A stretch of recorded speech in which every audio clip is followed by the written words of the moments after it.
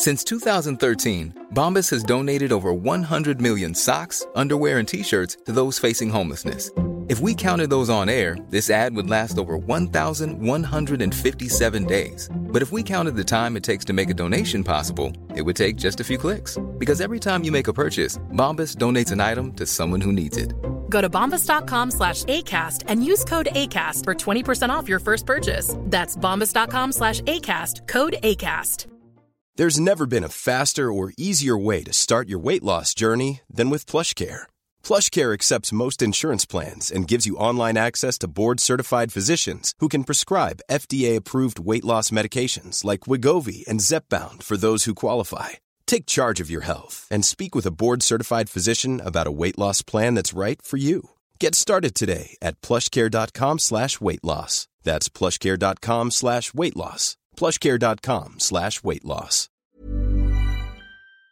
Coming up on TMS, A Tale of Two Michelles. Undo with Crayon Z. The McBrien is back. Sexy Science Jesus. I am pants at that game. Print me the idol. I will print you the whip. Moistly appreciated. The Royal what? Dolly Mops. I can't pinch and zoom with this book. It removes the Steam Deck from the bedroom, or it gets the dreams again. Dearest Johnson. I like all the gays. Kindling interest in books with Amy. Cans and cans of Aquanet with Wendy and more. On this episode of The Morning Stream. A film takes about 3 months to make.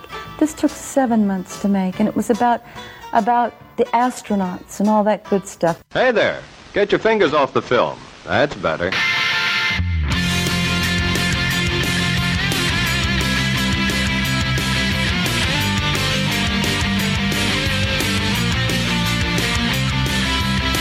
This isn't a country, it's an ice cube. This is The Morning Stream.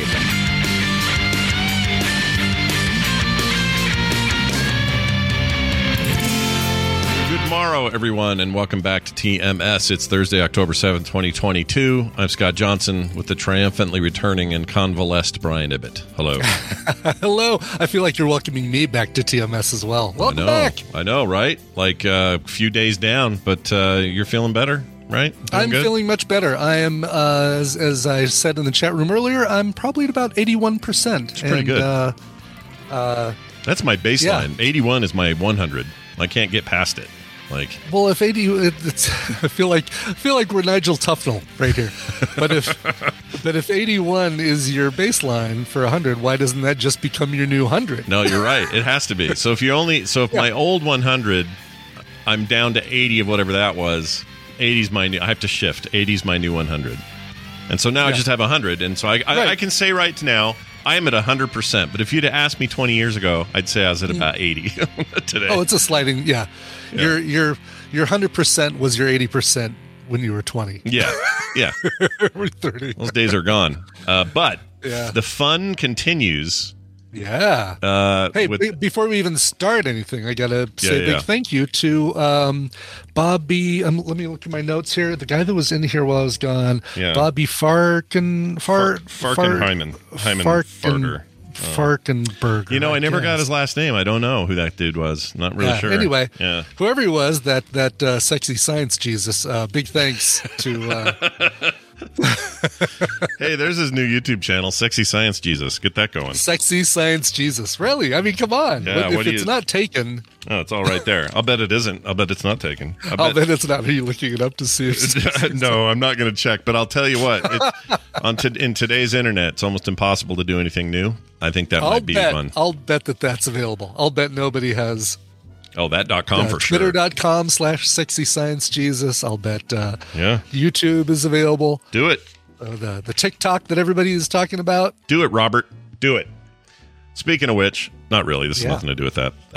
My wife and my daughter were going through some old stuff of mine, like an old box of, old letters, sketchbooks, high school stuff, all the way back to first grade stuff. Like I found some math that I drew on, which explains a lot about me when I was in first grade. Anyway, we found something I have to share on the show today. All right? Okay. Not only do I have to share it, I have to do this behind it. All right? This just feels perfect to me. Okay. I'm not going to do it in that voice, but this just feels like the right backing for what I got. So they found this letter. It's addressed to me. It says Scott on there, and a two-tone color design. All right. Two-tone, okay. It's also got writing on the back, but that's a PS from what's actually in the letter. Wow, okay. Jiminy Christmas. This is from a girl who she only signed it as me, but I'm pretty sure this is a girl I knew named Michelle, who I briefly... I like that you're only pretty sure. Yeah, I'm not 100% sure. But the reason is... Well, I'll get to why, but there's a reason in here why. So I'm going to read this to you, Brian, and I don't know, see if this reminds me... see if this reminds you of your heady days of teen years, okay? Okay, all right. Scott, I just want you to know how much I love you. And what I say... love you. And what I say are not just words. I don't think that's good grammar. What I say are not just words. She should be the words I say are not just that. Plural. Yeah. Well, words is plural, so... but what I say is the direct object. Right. So what I say is... Yes, is not just words. Because what you say is the royal what, right? It's the larger what. Anyway. It is the object of the verb. The verb is what I say is. There you go. Not the words. Words is what I say. Then you'd say words are what I say. Yeah. See, this is good. This is all good that we can remind people and correct us. Too bad you know who she was. You could have sent it back to her with corrections. So it says, let's see. The things I tell you are what I feel, and it comes from the heart, except who I'm mad at. I say things I don't mean. All right. Anyway, whatever. I just want you to know what you want. I want you to know what you want. Don't feel pressured by me, okay? My parents and I, we had a really good long talk last night. And I am free to make my decisions about you. She spelled decisions wrong. She spelled decisions for some reason. Oh, no. Decisions. My decisions about you and about everything. When I told you this before, I didn't feel that it held true, but now I know it does. It was a pretty intense conversation last night, and everything's worked out. I want to talk to you about it when we do something next week. Is that okay? I don't want to force you to stay with me. I don't want you to decide what to do and feel good about it. Or I want you to decide what to do and feel good about it. If you want to go after Kristen or Michelle or whoever. Don't feel like I'm stopping you, she says. Okay, so it's not from Michelle because she name checks Michelle in the letter. I think it's another Michelle. I'm not sure. Oh my God. You had this deep conversation you don't even remember. I don't remember any of this, honestly. It says, all that I just said, don't take it that I'm trying to be rid of you. I'm not. Scott, I love you more than anyone. Sometimes it hurts so bad to be away from you. I want you to hold me, and I need to feel loved, that you care. I'm so sorry for hurting you. I never meant to. And I never meant to put you through so much pain. I can hear it in your voice. And I can see it in your eyes. I hate what I've done to you. I don't remember what she did to me. Wow. I've brought you, nothing but misery. But you've brought me happiness. I was so bitter and cold when I met you, but you stuck with me and created love and compassion. I am capable to give. You've changed me for the better, and and I haven't given you anything but a list of pain and sorrow. I'm so sorry. A list of pain and sorrow is not working for me. No, it could be an album though. A list of pain and sorrow. Could be. Yeah.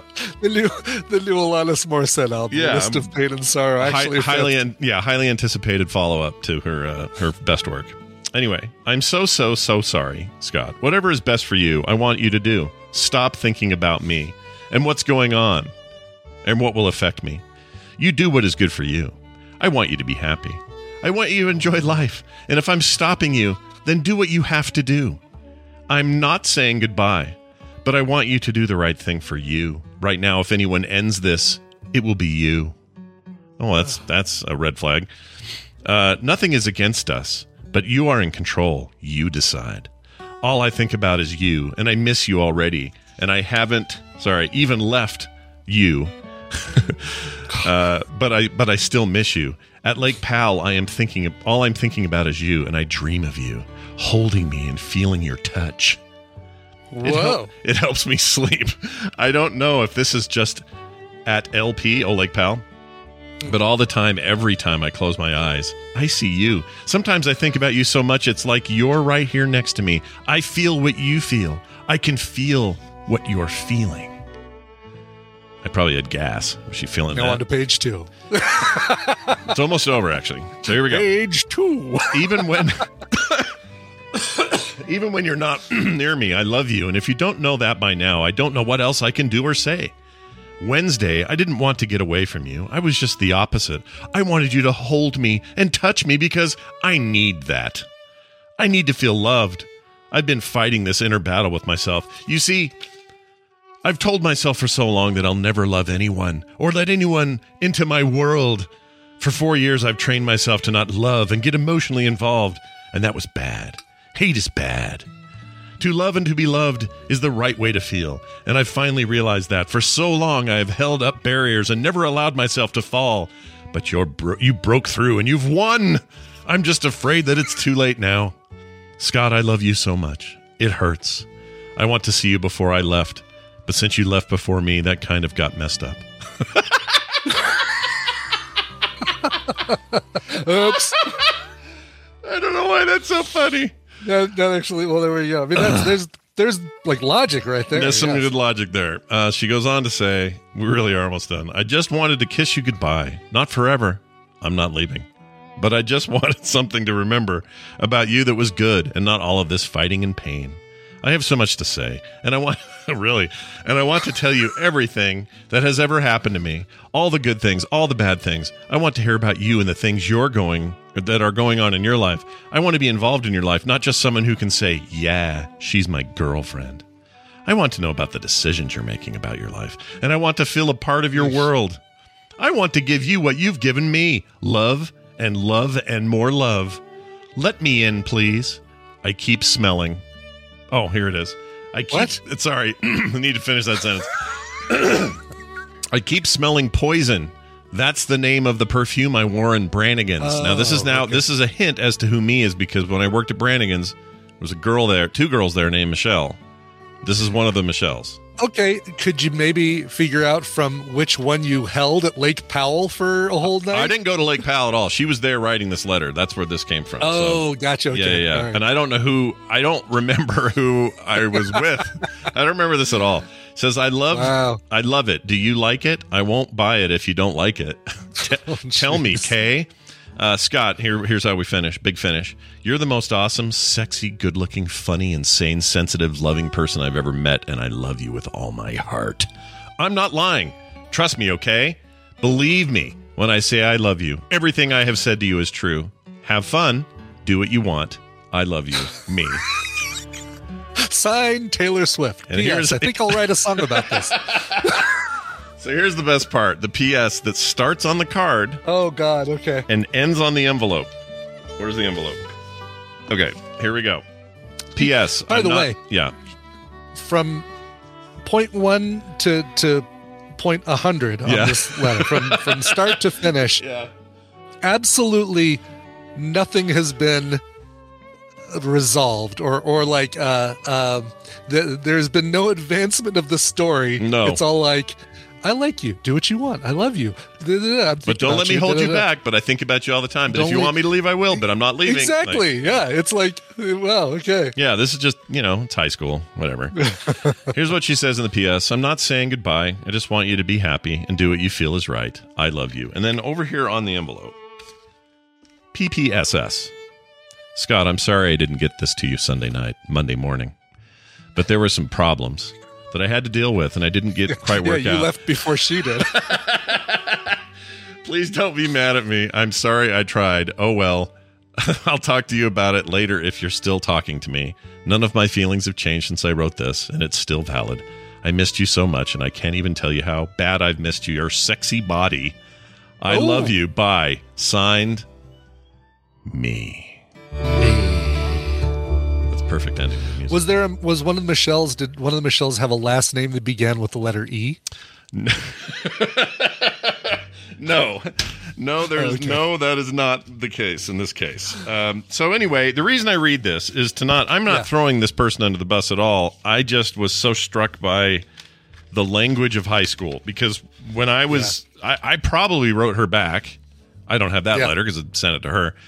Sure. And I probably sounded as ridiculous as she did, and that was just the time we lived in, man. And this really it really brought me back. This is just the weirdest, wildest thing. The letter you wrote back, she either has pinned to a bulletin board surrounded by candles and photos of you, or ripped up into tiny pieces and thrown into a fire with a lock of your hair. Exactly, right? Like, that's what I worry about. Oh, this just in. Carter handed me a follow-up. Oh. Oh. Dear Scott, I heard you reading my letter on the show today. Do what you want. Oh, here it is. Okay, I'll read it. This is a follow-up letter from me. Well, not me, but her, not me. Oh, okay. But the one signed me. Scott, I want you to know that I feel for you and understand. I just wanted to be with you, and I need you to hold me too. I want to be here for you, and I am here, and I love you, and I want us to go out Friday. Because I owe you some thanks. I don't know what that means. It goes from very ethereal to very specific. Yeah, it's all very practical. And I want to go to the Chi-Chi's on Friday and sit in our booth. I'm in the mood for Mexican food. Anyway, I love you more than the stars and the sun. Let's see, Scott, I'm thinking of you right now. What am doing? Oh. I'm thinking about you all the time. Please talk to me. I know you're just crying. I wasn't crying. Aww. And I'm in pain. I hurt when you do. But you don't believe that, do you? Please trust me. I love you. And then a ton of hearts. Signed. Oh, wait. Signed. Read this when you get home. Trust me. Promise me. Please. And then it's folded up and probably sat in my pocket all day. Yeah. Anyway, there you go. Fun throwback, everybody. 1986, probably that was. 85, 86. Now, please tell me you have a box full of these. Like, I do. Am I the only one? I've got a New Balance shoebox that is full of stuff like this, like old prom pictures that we could certainly put to a lot of film sack audio clips, letters, stuff like that. Absolutely. I'll never get rid of that stuff. Yeah, I'll never get rid of it. The cool thing is, the reason this came up is Taylor has had this box for a few months, and the reason she had it, she went in and scanned everything. Did you scan all these? She scanned these too, so she's got all of this stuff scanned in, and like pictures and all that, just in case, you got a digital backup of everything, which is great. I'm glad she did it, and then brought the box home, and then this is why Kim cracked it open this morning, and we were all sitting around the couch looking at it. But anyway, hope you enjoyed it, everybody. All right, one more thing. I'm trying to say, I've got, like I said, all these old prom photos, homecoming photos, stuff like that. I don't have the permission to put those online from the women I was with. Yeah.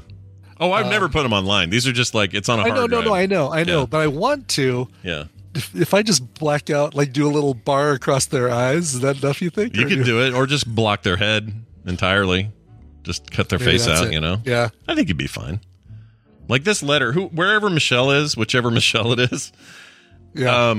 I would love to, she'd be mortified that this even exists, like that this is a thing, because we're kids. I'm mortified about 90% of what's in that box. I'm reading some of the stuff I wrote. That's the thing. It's like, I'm reading this sketchbook. I said the stupidest stuff, Brian.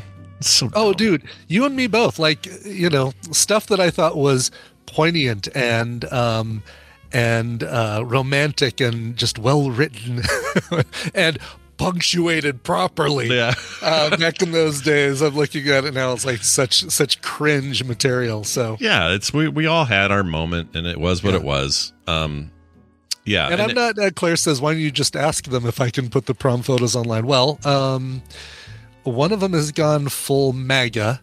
One of them sadly passed away a few years ago. I'm not in contact with probably 3/4 of the women in that box. I don't remember. I don't think I have contact with almost everybody from back then.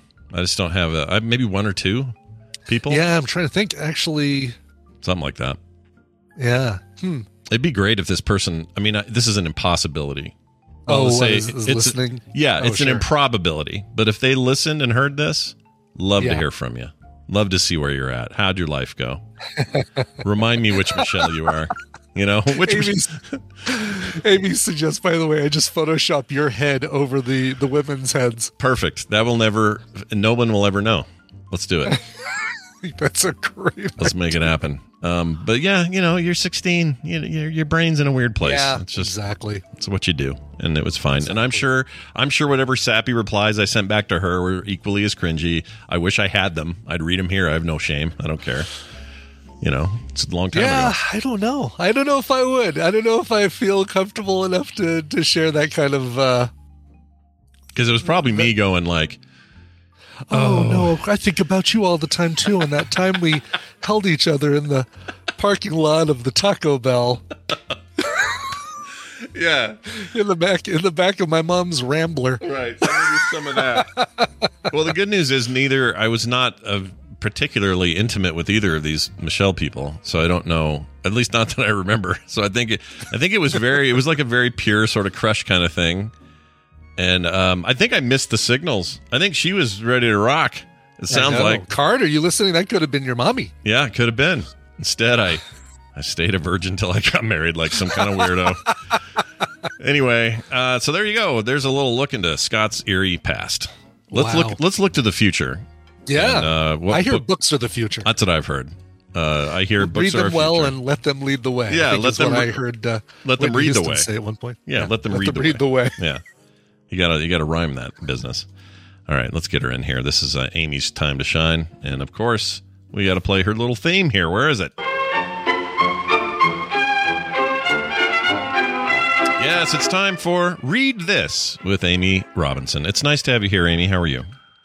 Hi, I'm cracking up. Thank you so much for that morning laugh. That was lovely. Did you ever send any letters like that to boys you pined for in your high school era at all? So, yeah, I think I did once when I was pretty young, but my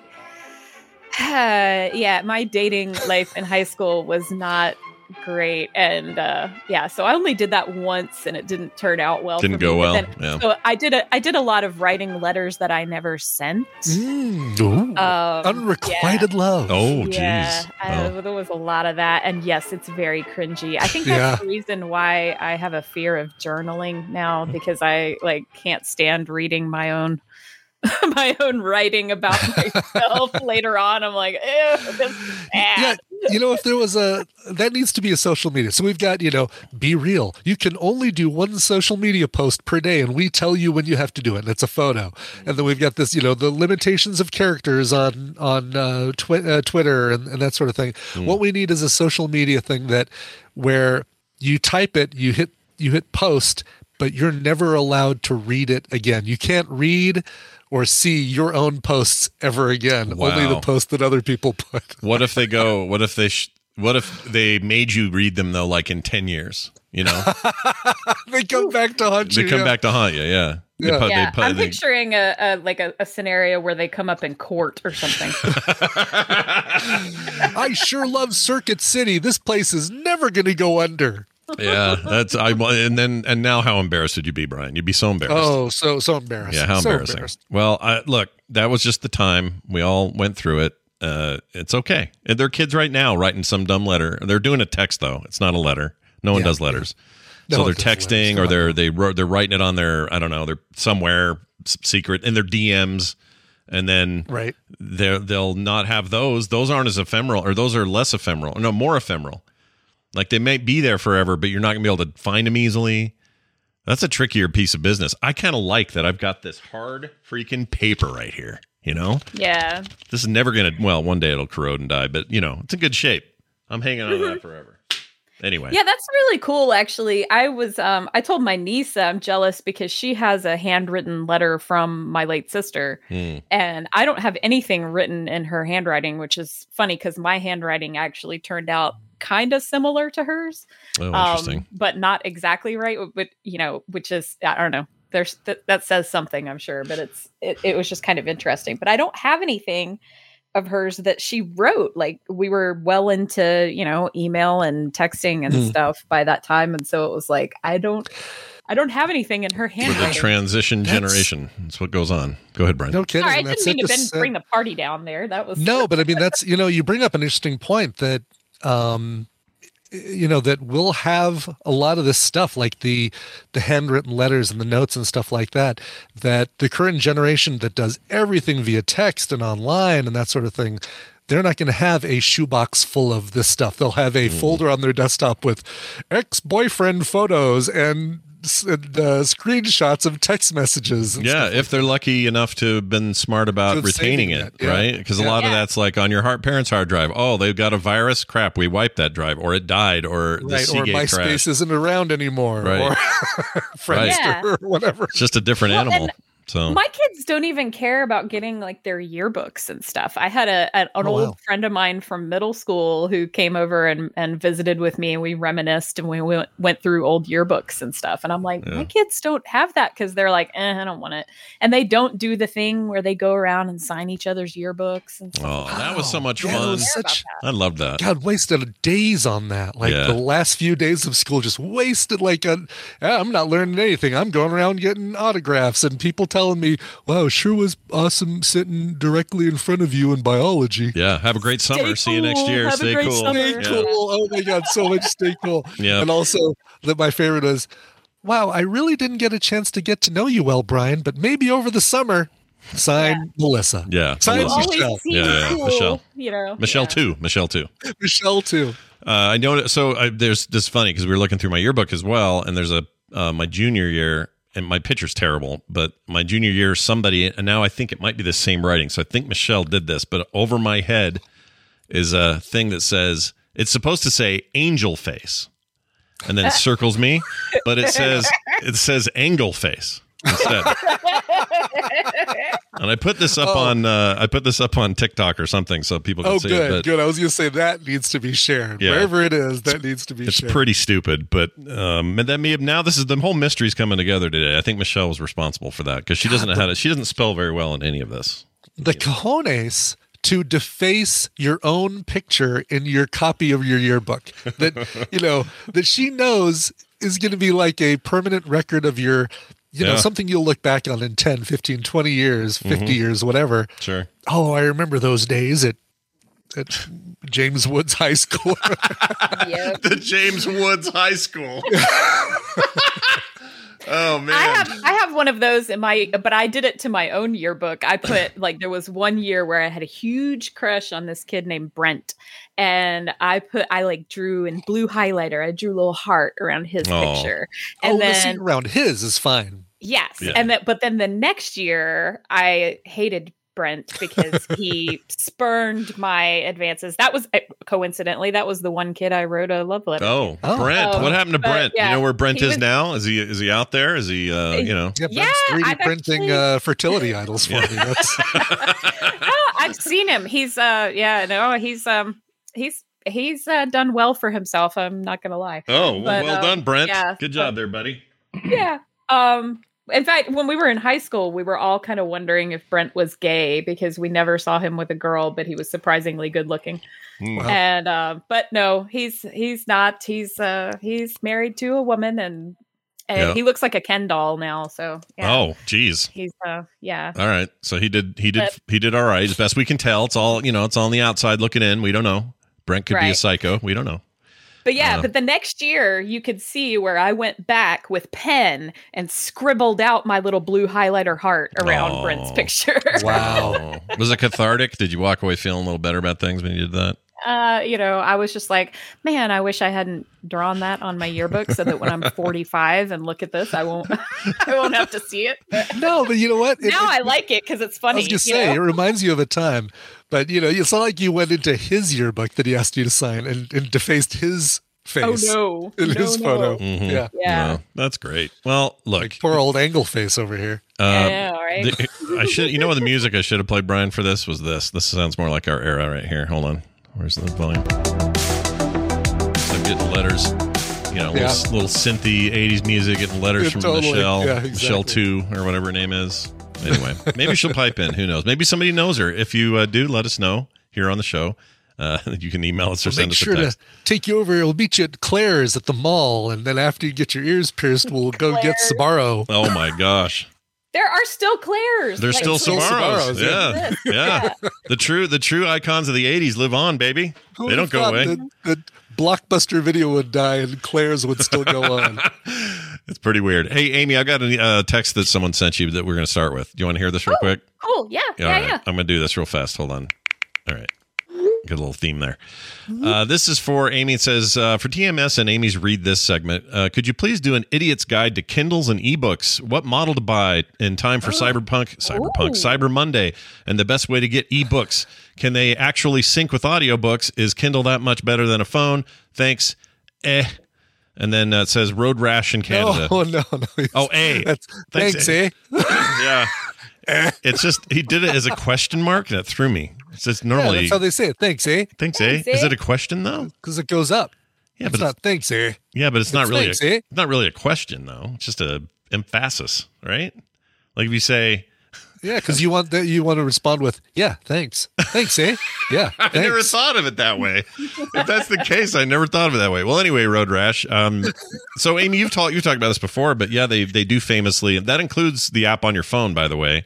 They will sync to where you were in an audiobook version of it, no matter where you read it, either Kindle app or Kindle device, right? Correct. I think that's true. Yes. Yeah. So Audible and the Kindle app / device will sync up with WhisperSync. And it does a pretty good job. Sometimes I have trouble going from one direction to the other. Like if I've read more, let me see. If I've listened to more of the audiobook, sometimes I will have to fast forward some in the book to get it caught up. Like it's a little bit delayed, but it usually does a pretty good job of syncing those up. As far as like what model to get and everything, I'll have to do a little bit of research and get back to you, because I have had my Kindle for a very long time. I have like the original Kindle Paperwhite, I think. And it was actually Chuck's old Kindle, because Chuck got himself a new Kindle and then I got his. So there's brand new ones too this year that are the Paperwhite line specifically, and apparently they're really awesome. I've heard nothing but like rave reviews about them in terms of the display and the refresh and all that. I love the Paperwhite because it's not at all like looking at a screen. You know, it gives you that very like, I'm not flashing blue light into my face right before bedtime kind of thing. Yeah. I do like it. And the backlight, the way they do their backlight on it doesn't feel like it's not too much. It's like a nice, I don't know, it's hard to explain. It just feels like paper that has a little bit of light on it. And it's great. The one caution I give people when they start reading start reading books on Kindle or e-readers in general, is that you'll get used to things like being able to pinch and zoom, and real books don't do that. No. And then the first time you do it, you feel really silly. Oh, it happens to me all the time. I was drawing with Van the other day. We had crayons out doing big paper stuff, and I was doodling, and I screwed up this dragon I was drawing for him, and my hands immediately went into Control Z mode. Like I was trying to undo, and I couldn't do it. And I tried to pinch and zoom at one point. That is some weird habit going on there. Right? Yeah. It's all just muscle memory and everything. By the way, I'm sorry, Brian, I did not tell you this, but I'm glad that you're feeling better. I meant to tell you that when we first got started, but I was so distracted by Scott, by Michelle. Sure. Look, Michelle too. When Michelle too has something to say, Brian's illness goes away. See, it rhymes. Exactly, it's true. Michelle a day keeps Brian's illness away.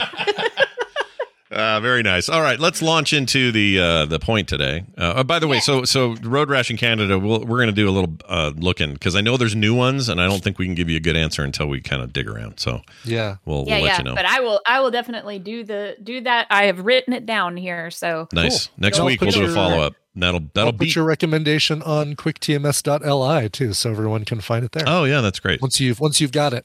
Yeah. Let us know. We'll talk about it next week when you come on and just do a follow up. That'll be good. All right. Let's see what we're doing this week. We got a clip here. Do you want me to play it? You got anything to say about it? Let's go ahead and just start with the clip, and then we'll go from there. All right, here you go. No more dolly mopping, Sybil, Mick said. One of his pronouncements.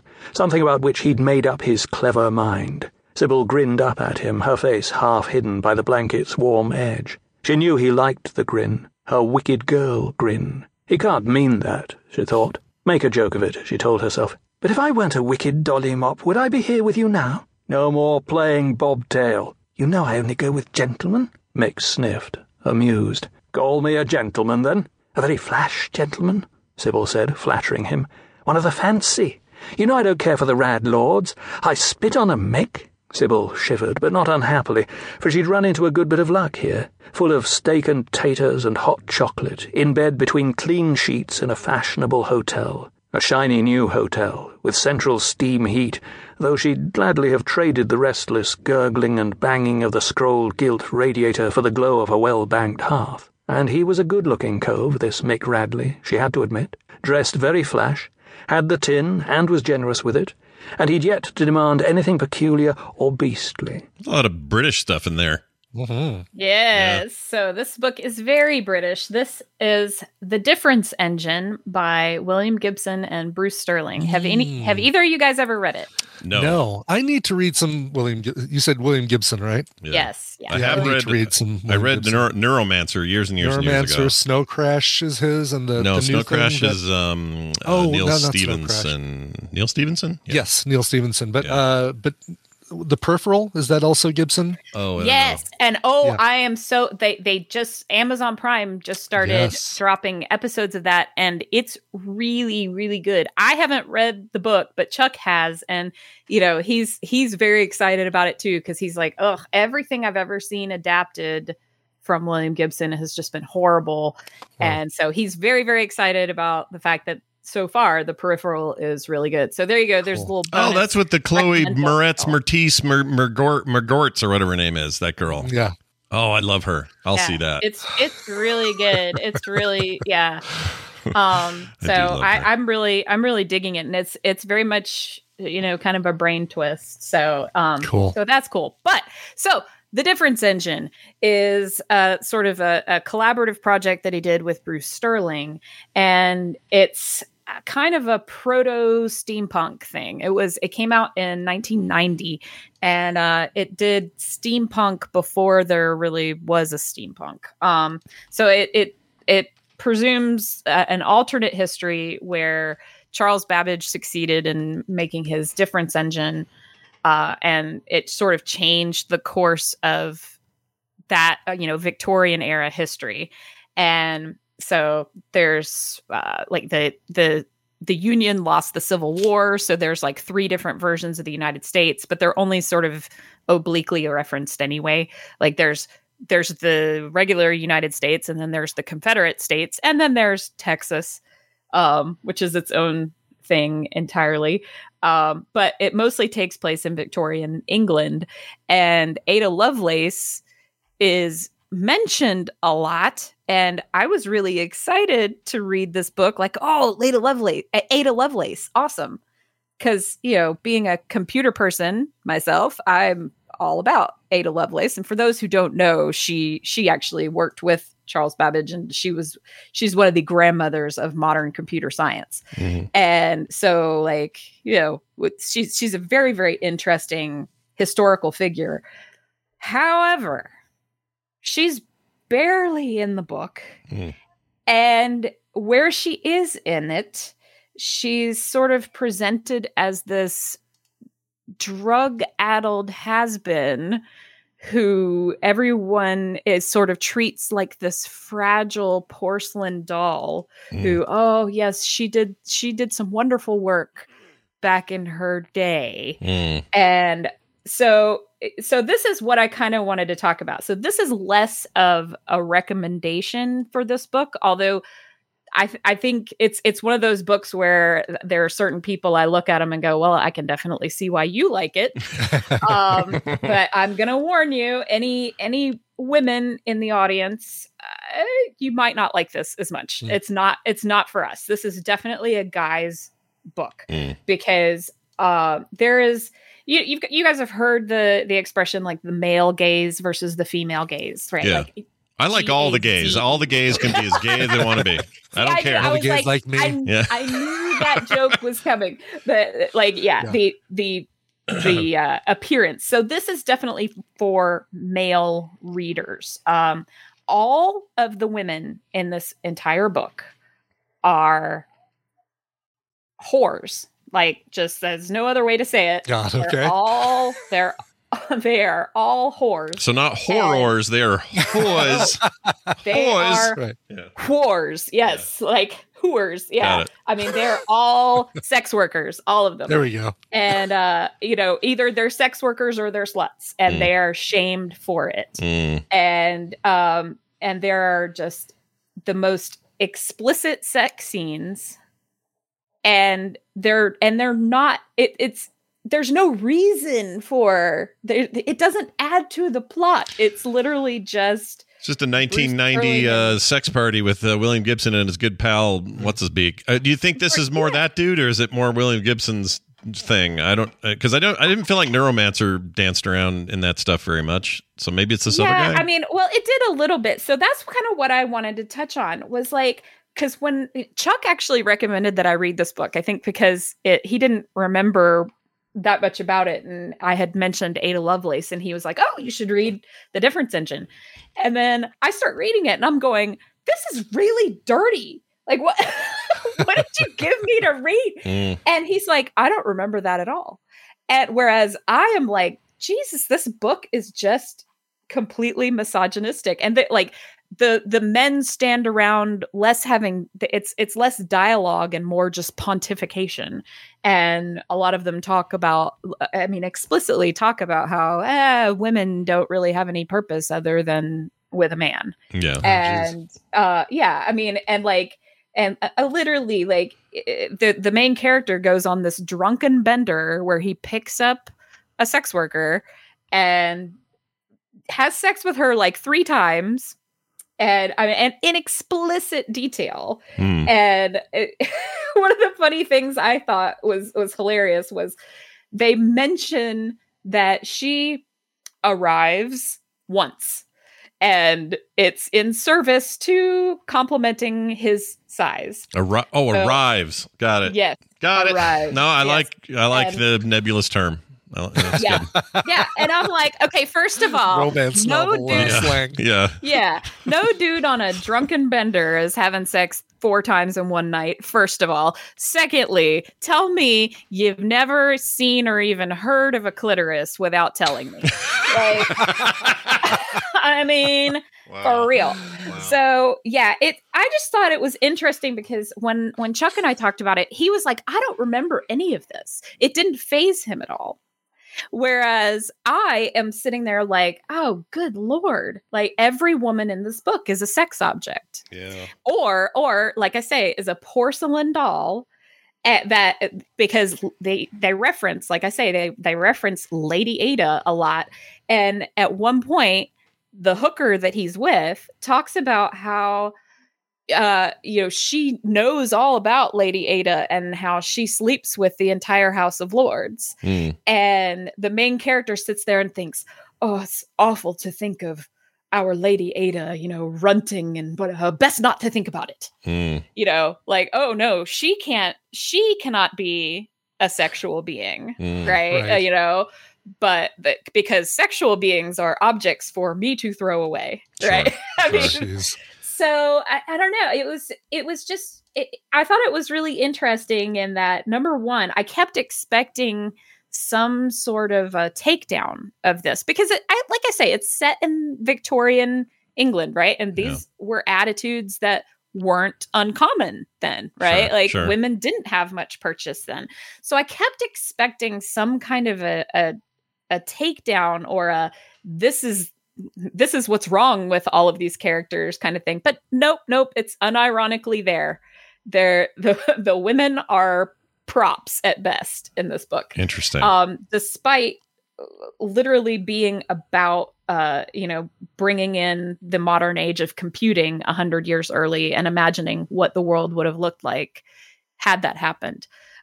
It's also kind of a MacGuffin story, and the MacGuffin is a box full of punch cards for a computer, which is kind of hilarious to me. And we never find out what the punch cards do, or if we do, it's like really later on, and it doesn't really move the story forward at all. It's weird. I was looking at the cover. This is Marcellus Wallace's punch cards. Do they glow when you open the box? Yeah, they are. They are Marcellus Wallace's punch cards. That's exactly it. I was looking at the cover of the book, the original cover, and it's For a hot second, I thought, did H.I. Giger do this? H.R. Giger does very similar artwork. No, it's some other guy. I think he kind of ripped off Giger or Giger. I still can't remember to say Giger. Anyway, oh yeah, it's kind of a. It's not the one you're looking at, the one with the eyeball. No, it's a bunch of like. Here, I'll send you an image because I'm looking at like the different versions, the hardcover versus the Kindle. Oh yeah, look at that! Wow, yeah. That's so different from the kind of neat the artwork they did because they've got like these Victorian columns and then surrounded by all this, hard metal machinery. And but it's sexualized hard metal machinery. Like it's it is the Giger style of.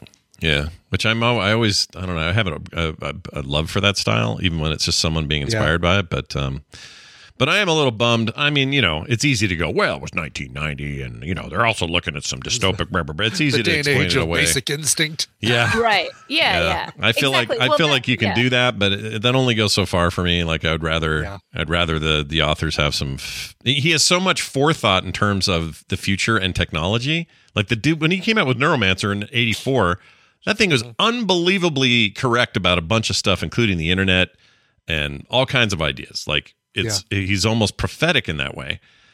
Well, if he's got that kind of futurism in his head about the state of technology, it would be nice if he had some of that about the state of men and women and gender roles and, women in general. Like it'd be nice if he exhibited some of that at the same time. But what are you going to do? I get it.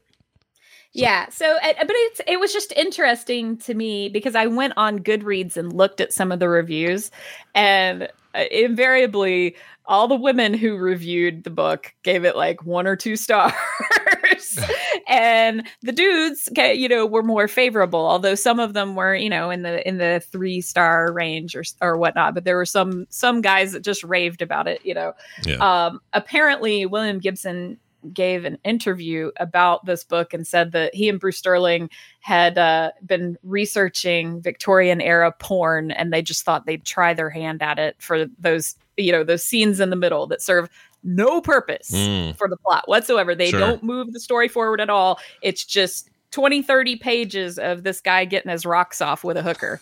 I memean, really, that's a lot. It has no purpose at all. It seems like a lot to me that they would put that much in there, but So I just thought it was interesting that to think of it in terms of what we see, as human beings, right? Like, and what women will see. And of course, I don't mean to be exclusive at all as far as, gender and whatnot,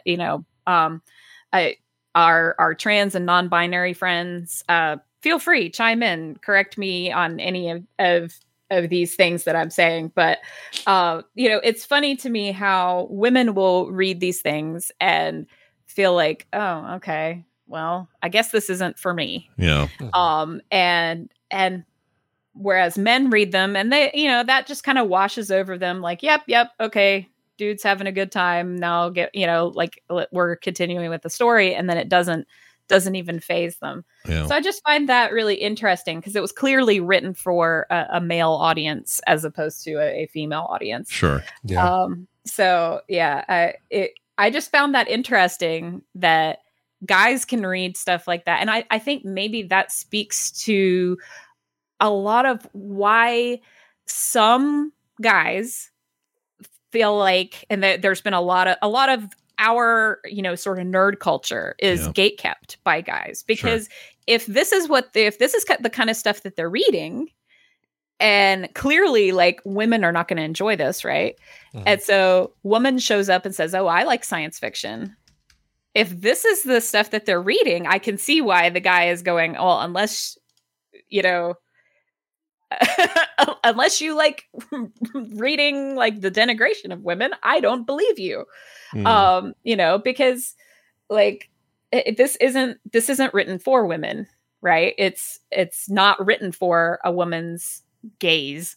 So I don't know. I just thought there was some interesting jumping off points from that for me, because you can kind of see, like, a lot of times, we all see it, right? Like, I know, Scott, you've dealt with that a lot on Twitter and whatnot, like idiots coming back and saying horrible misogynistic things. And you're like, you're a dumbass. Yeah.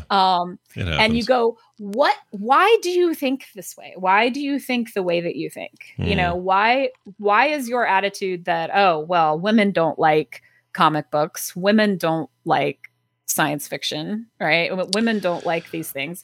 I'll never actually understand why people do that. Like, it confuses the hell out of me. I just know I want them far away from me. Yeah. Oh, for sure. Yeah. Like, thank you for telling on yourself, blocked, and move on. Away. Yeah. Right. Exactly. Yeah. But thanks for identifying yourself. Yeah. Right.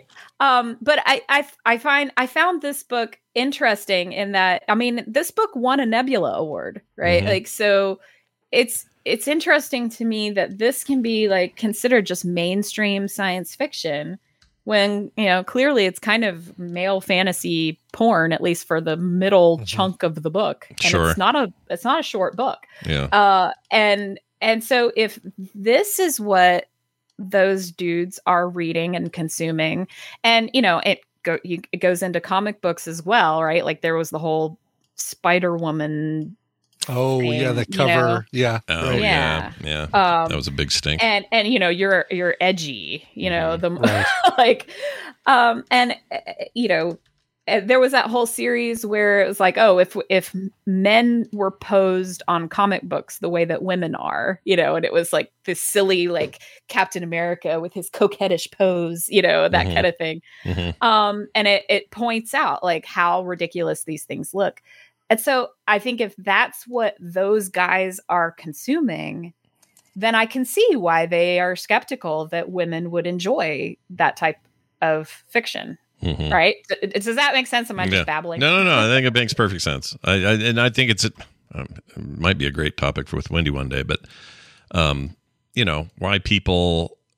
why they as authors felt strongly about that is a question only they can answer. But how we react to it is also an interesting question. And, I don't know. I think this is all worth bringing up. It may be just like an excellent science fiction novel with some, like, very unfortunate middle bits that they could blame on the time, or they could blame, or say that, well, we really experienced the way they described that we wanted to explore Victorian era mores or whatever. Sounds excusey to me.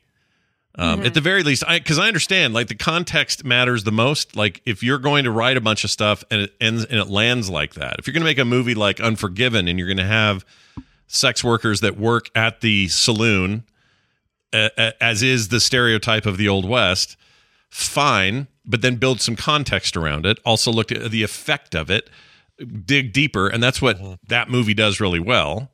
It doesn't just say, "Oh, here's a surface level. These are hookers."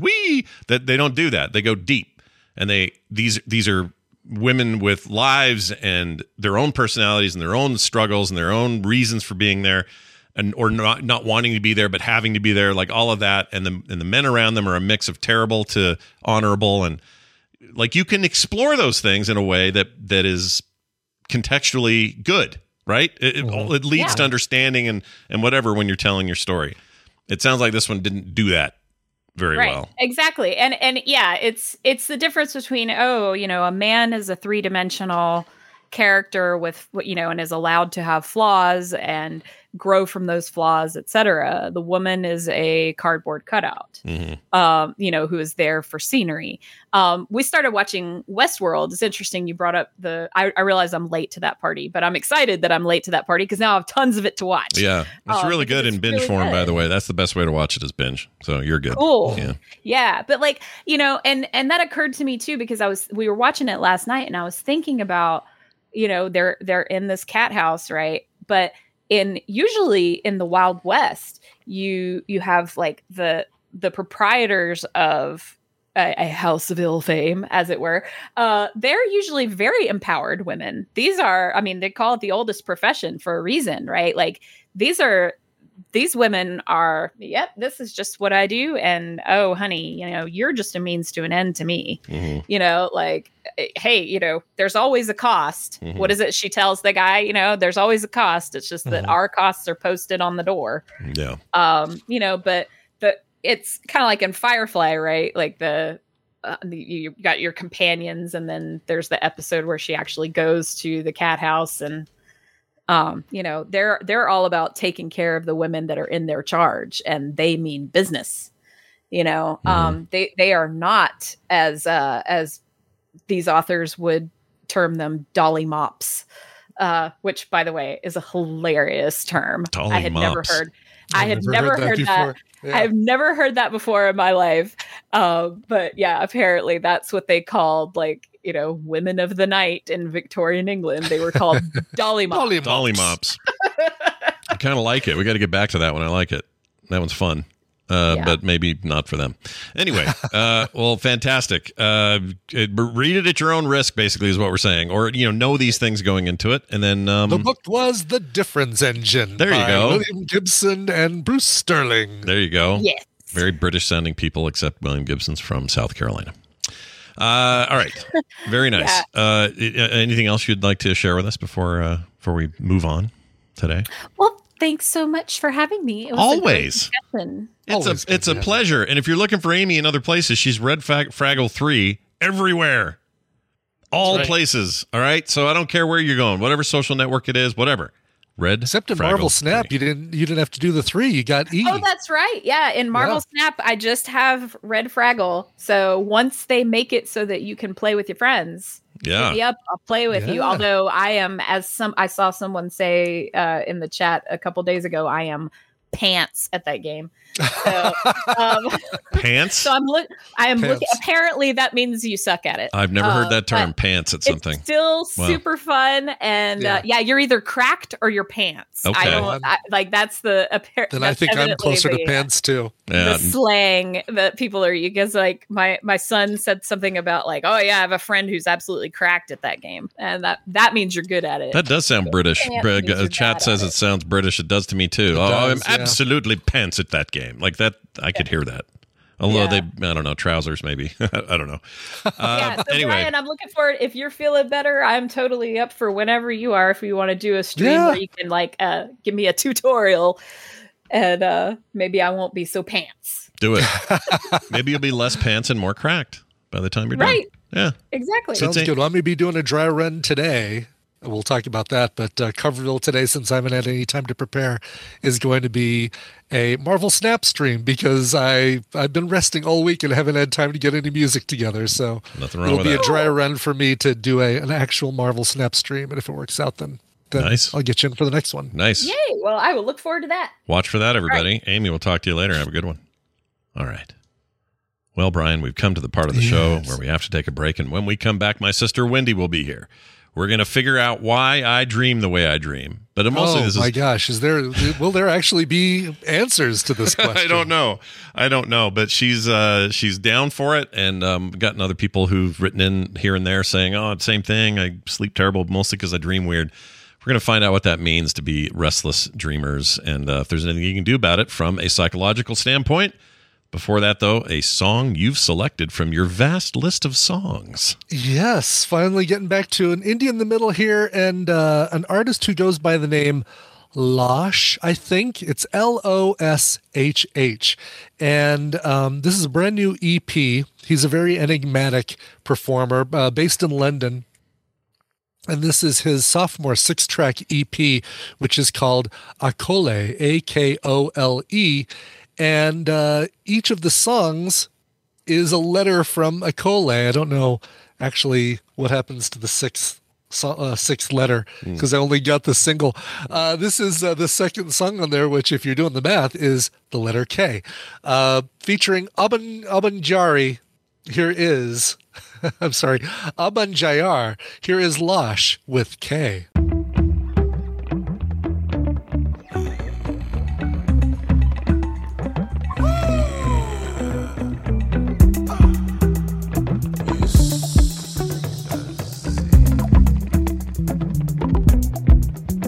I did movies, say more Emotional budgets, no one can stop my progress. Test me, get exam for money, home me. As I come clean, all of me hands busted my bread. Give thanks cause I'm going ahead, yeah. It's been a long time since a boy called no slept on me, oh, yeah. And I work quite hard and shit trying to make it for my own, yeah. People walk, people talk, people follow shit. I've been climbing high mountains trying to reach my OBC. Happiness is fleeting, grab it like firefly and never let it go, yeah. Let it go, yeah. Never let it go, yeah. Let it go. I think movies, emotional budgets, no one can stop my progress. Test me, get exam for I think movies, emotional budgets, no one can stop my progress. Test me, get exam for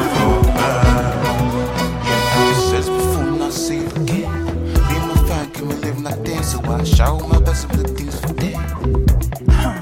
Tell them don't disturb me. These spirits full my body. Devils that try to block me, all of them shall fall. They shall fall if you know my story. Nothing I have for sorting. My smile came from struggling. My joy they can't destroy. And my wheels are turning. Come on for road, I'm coming. Bad mind they want to stop me. I go jump them.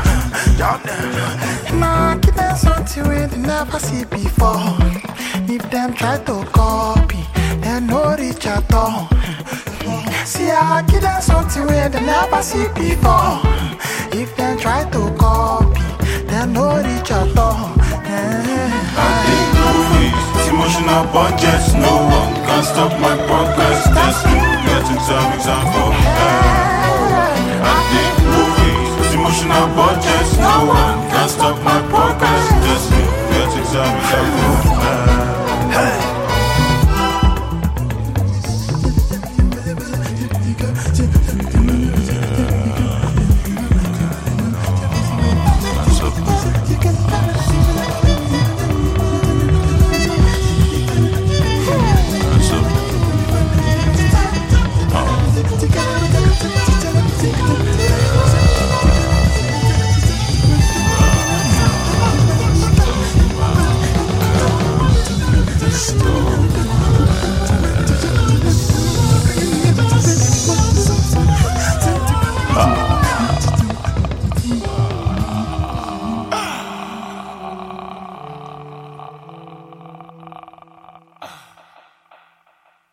That balloon is history. Now, I can't get it back. I can't fix it no matter how much I might want to. You see, some things we can't change. And the reason I'm telling you this is because your parents have decided to break up. And there's no way to change that. Billie Eilish always looks like you just told her that you have a podcast.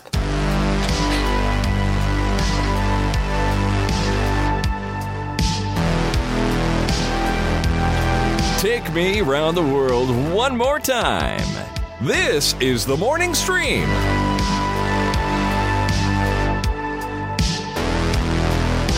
All right, we're back, everybody. Remind me who that was one more time. Sure, and better write this down, folks. This is the band Losh, Loshh, from London.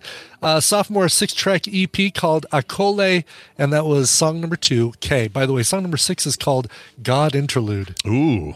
Scary. But it's cool, like dreamy kind of dreamy rock stuff. Not dream pop, but kind of dreamy, ethereal rock stuff. So. You heard that Aurora girl from the Netherlands or wherever she's from? I can't remember where she's from. Not yet, no. Oh, there's a real earwormy hit she has right now called Cure for Me, I think it's called. Interesting. Oh, no, I'm totally going to listen. I'm totally hooked on Soccer Mommy right now. And of course, I don't know who that is. Luz and the Yakuza, who I'll stop talking about because I'm just so in love with that song. That song was awesome that we played. I loved that. Yeah. I can't wait for more. That's all they have up on the give it a second, services. give it a third, fourth, fifth listen, and it's weird how it just gets its hooks in you and doesn't let go. Yep. It stays like a disease, except not. All right. Let's get Wendy all up in it. She also gets her hooks in us. She does. She's been very patient. We'll see if we can't nab her and get this going. If I can find her a little clip here. Here it is. Everyone knows it's Wendy. Hey, look who it is. It is my sister Wendy, a professional in the therapy world, and comes here and slugs it around with us on Thursdays. You know, helps people with real problems. Slugs it around. Slugs it around. Slugs, That's a term. Slugs it around. Sure. I thought about you a bit today because we were going through all this old stuff, old high school stuff, and photos and letters, and this. I read this letter this girl sent me on the show.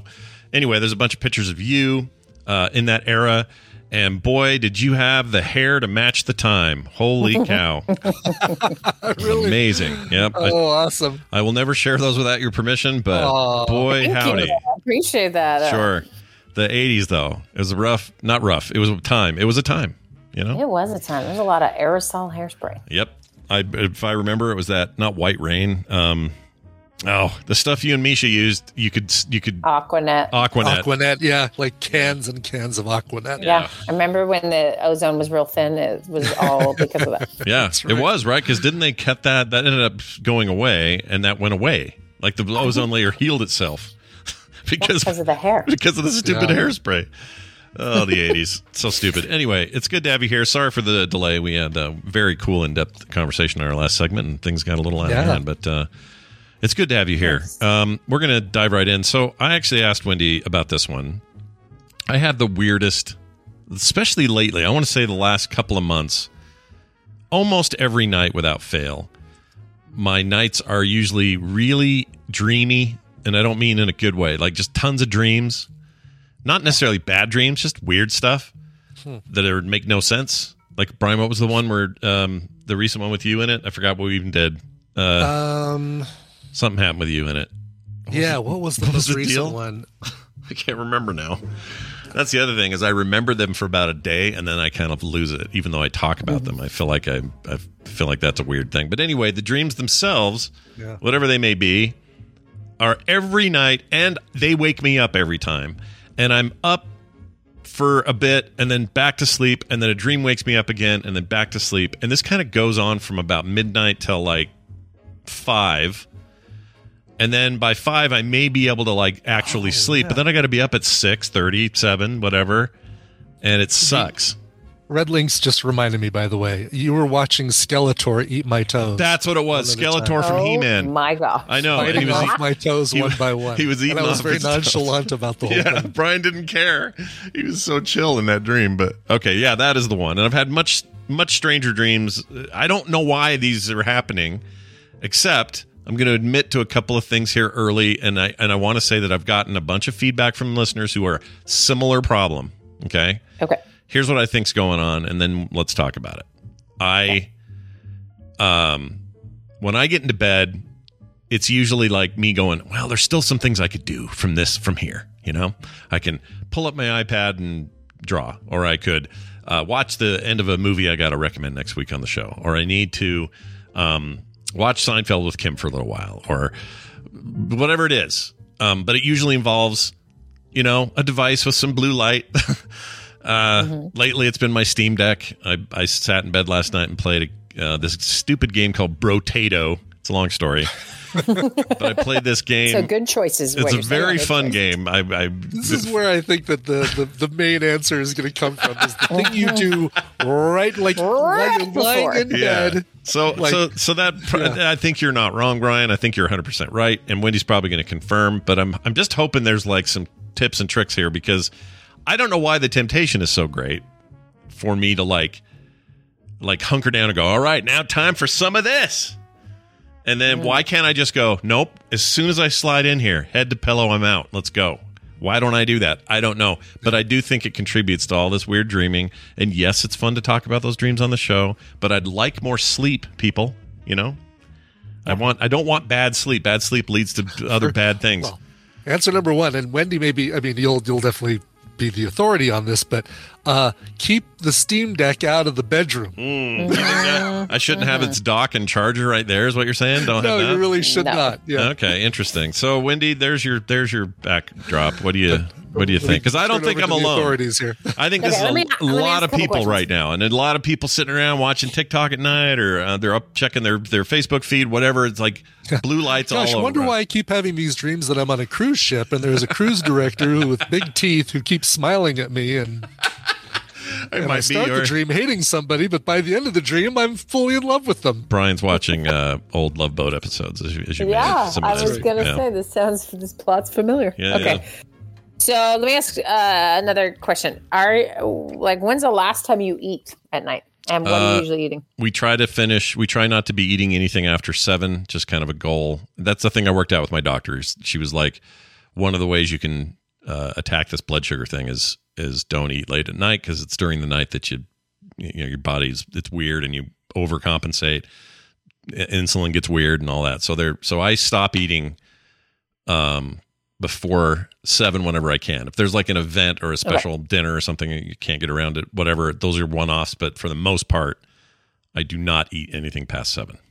Okay. And then when do you, what is, this is going to get personal, everyone. What is your bedtime routine? Like, how do you? Bedtime routine goes like this. Ready for bed. So it depends on the night. Like Tell me you brush your teeth. Just throw it in, even if you don't. Always and forever. Brush my teeth. Should be a given. Yeah. I haven't had any cavities since high school. And in high school, I got all my dental problems I've had since high school were all Dr. Packer Hacker problems that came out of like bad silver fillings and junk like that. So I've been pretty good about that. Right. So anyway. He's a dead man. You're throwing him under a bus. Is he? I thought he's still alive. Did he die? I don't know. I think he's dead. I think he's alive. I think Packer's still with us. Okay, fine. Anyway. Packer the Hacker is somewhere listening. And if he is, he's like 97 or something. He's pretty old. Yeah, so maybe not alive. But anyway, keep going. Anyway, should have sued him while he was young. Anyway, the point is, so let's say, I'll just try to figure out an average night. Let's say Monday, Tuesday, Wednesdays are the most average for me. The rest of the week's a little wonky. But last night, for example, I come down here, I do a little pre-prep for the show at around 8. Not a lot, but just enough to kind of get stuff going, so by the morning I can finish it out. So I did a little bit of that, and then go upstairs, feed the dogs at around 8 or 8:30. That's when they eat. And then, let's see, that usually transitions into, I'm trying to just think of like a normal night. There aren't a lot of normal nights, but let's just say it's like, okay, well, around 9:30 or so, I'm like, yeah, time to start just, getting ready to chill or whatever. And so that involves, I get into some sweats or something, brush my teeth like, you're so concerned about. I do that. Mm-hmm. I check that gold tooth I got and make sure it's good. And it is. It's always good. Good. Then dogs are put away at 9. They're 9 to 9:30. They're put away and sleep. And there's 3 of them. That's why these are prominent in our lives right now, because 3 dogs is a lot. Then it depends. Like if Carter's, who's still home at the moment, or Kim are around in the living room, I might sit and hang out with them for a while or just talk or whatever. So by 10, I'm usually, because I like to get, I like to maximize the sleep if I can, even though it's full of dreams and crap. By 10, I'm heading in there and in bed. And that's the routine.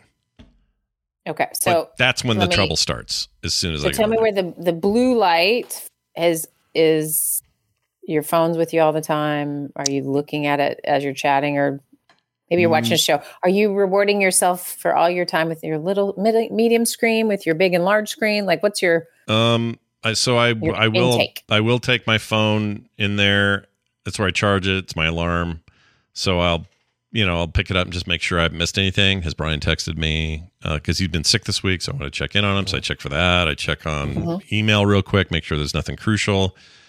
That kind of stuff. Sometimes I'll get bogged down in like, someone will have started a Twitter thread and tagged me, and I'm trying to figure out what's going on in there. Oh, that's the worst. Yeah. Because that gets your brain racing, and that's not a great bedtime angry. No.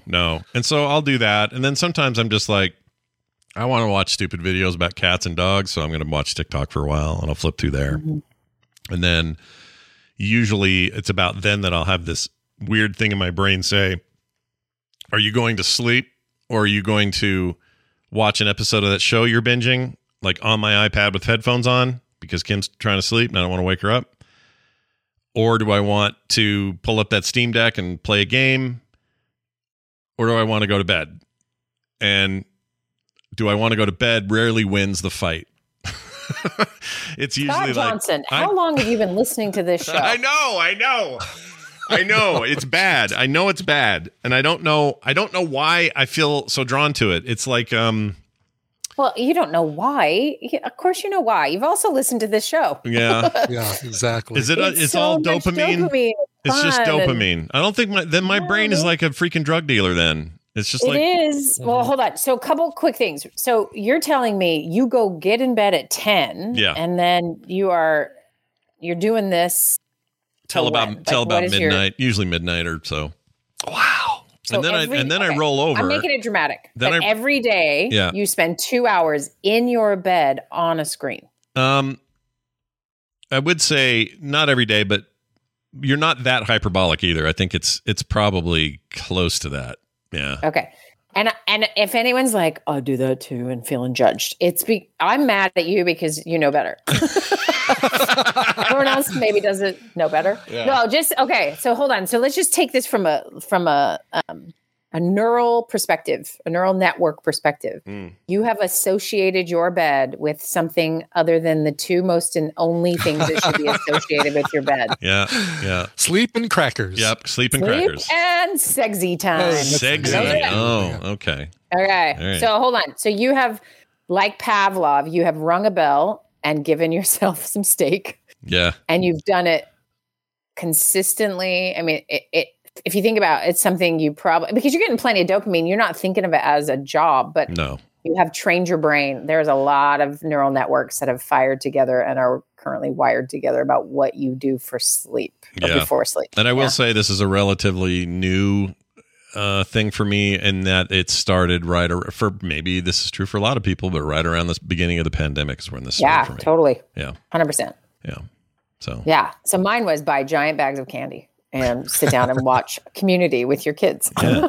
Nice. Hey, there's far worse things that you could. Brian's like TMS #1 Community fan. He loves that show. I am, man. Love that show. Yeah. And but what you do, and this is sort of like zooming back. Yeah. We have this phrase we use all the time in my field of, when neurons fire together, they wire together. Mm-hmm. Mm-hmm. Right. And so when you think of it, I mean, really simplistically, right? Two strands of a string and you electrically fire between the two and fuse them. Right. And the more that's happening, the more neural networks are combining. Right. So when anything's hard to stop doing, it's because you are actually getting rid of some fused neurons. So the term is pruning, right? When you don't use something, we say use it or lose it, right? That's very real with the brain. If you don't keep doing a thing, you will lose the ability to do that thing because the brain's trying to get rid of just excess stuff it doesn't need. So it prunes the neural networks that are not being used. Mm-hmm. So you have a really strong neural network with this bed is for entertainment. It's for Twitter controversy. Like you have there is no sacred space in most people's lives that are not contaminated by at any moment being outraged or at any moment, some dopamine hit for whatever reason, right? Like that's who we are now, right? And so, so this is tricky. Is carving out space and time where that doesn't exist, and the greatest gift anyone can give themselves is to carve that out around their sleep. Because it's pretty disruptive to sleep. So let's take like a boring night that like nothing that exciting. You just go to sleep.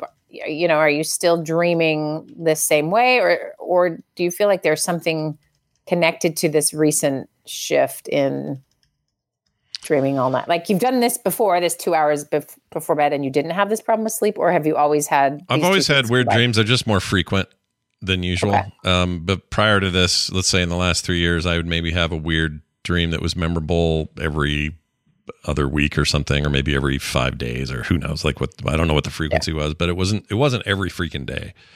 This lately in the last probably month and a half, 2 months, it feels like every day. Okay. So is there anything else? Okay. So we'll go back to how to break your relationship with this problem, but like, is there anything else that might have come up? Because this is a really common thing for people's sleep to suddenly be disturbed more than usual. Mm-hmm. And they can look around and be like, I don't know what caused this. And it doesn't usually have to be something major. It can be fairly subtle, but is there anything that's, actually, yeah. Now that you say it, I think you're right. I mean, I hadn't really thought of it or connected the two, but toward the end of Taylor's pregnancy, I just felt worried about her all the time. I just worried about her, and she's fine. She's strong, independent, carried that pregnancy extremely well, no complications. Couldn't have been better. And then that switched from me worrying about her to worrying about this brand new, very small, very fragile little child that can't do anything for itself. And for some reason, even though again, went through that with Van pre-pandemic, there's something about all of this happening post that just adds flavor to the idea that this is a very vulnerable little creature that we have to protect at all costs. And so I think about that a lot. And then the other thing is Carter's going to, for 2 months, going to Iceland, which I know you're super excited for her about. You've been there a number of times. And she leaves in less than a week. She leaves Tuesday. And I know I'm thinking about that a lot. And it's not that I'm worried about her. She's going to do great. I'm just, I don't know. It's like this built in, like this weird, I don't know. I just worry about your kids they're going places, doing things. It's a foreign country. She's going to be alone. I want everyone to treat her right. I all of that stuff. She's an adult now. She can do this, but it's just still, I think about that all the time. So I think if there is any other small things, small to medium things that are weighing on me in that regard, I think it's probably those two things, if I had to guess. Yeah. And I'm worried mom's going to die anytime. I worry about that a lot. Okay. Just because she's, I don't know, she's really old. Not really old. She's 83. 4. Just turned 84 in July. And she's, got some issues and some stuff, but she's, doing okay. It's just, I still have this feeling of like, no, this is when you work. This is when you start thinking about that more. You plan, because you feel like it always hits when things are going well. So it's like you're waiting for the shoe to drop. Definitely have that feeling right now. And then, Brian recently had some stuff with his mom, and it made me think about that more. And I've had other friends dealing with their parents. I was talking to, I don't know if he wants me to talk about it, but I talked to somebody who a lot of people here would know that has a thing going on with a parent who's very close to checking out, and they're struggling. And so I think a lot of this sort of mortality stuff's kicking in my head. Yeah. When on both ends of it, brand new baby, don't drop it. 84-year-old lady, don't drop it. You know what I mean? So it's like a weird dynamic with that. So if I had to guess, that's the answer to your question, that those things are there. Yeah, that's really helpful, because I think there's not a human being we can't scratch slightly below the surface and we will find there is something bigger and essential worry about people they love or the world they live in, or whatever it might be, right? And so that stuff's always there. It might get triggered maybe more at different times than others, right? So obviously a birth and whatever. So in general, you've got this sort of underlying thing, and this is helpful because what you're giving me is what your treatment method is for a problem you didn't realize you were treating. And I don't mean this even so directly, but we're going to make it direct just so maybe this is applicable to people when they hear it. Yeah. So if you think about like the more stressed you are, or like the more stuff that's got to get done, and then I'm going to put you on your favorite social media app. How are you behaving on that app at the time you're really stressed versus the time you're just like kicking it and waiting for someone to come have a fun lunch, Well, just real quick, have you guys noticed a difference in your use of that? And I'm going to call it a drug because it is use of that drug at different times based on what's going on in your life. For me, yes. But that's been mainly positive. So I try to only, this is weird. It's hard to explain, but Twitter used to be a thing where I would go and read the public timeline. Like, I want to see what's going on with everybody. This guy's doing this, that guy's doing that. Cool. I'll reply and say good luck or whatever. Like, it used to be that I would look at that a lot. I barely look at that now. And what I use it for now, since it's a place I communicate a lot with listeners and followers and stuff, is I will post stuff and interact with replies to the stuff I post. But less so, not entirely no, but less so am I looking at the timeline or interacting with news or any of that. I've that stuff was really bringing me down during various things in the last 6 to 7 years.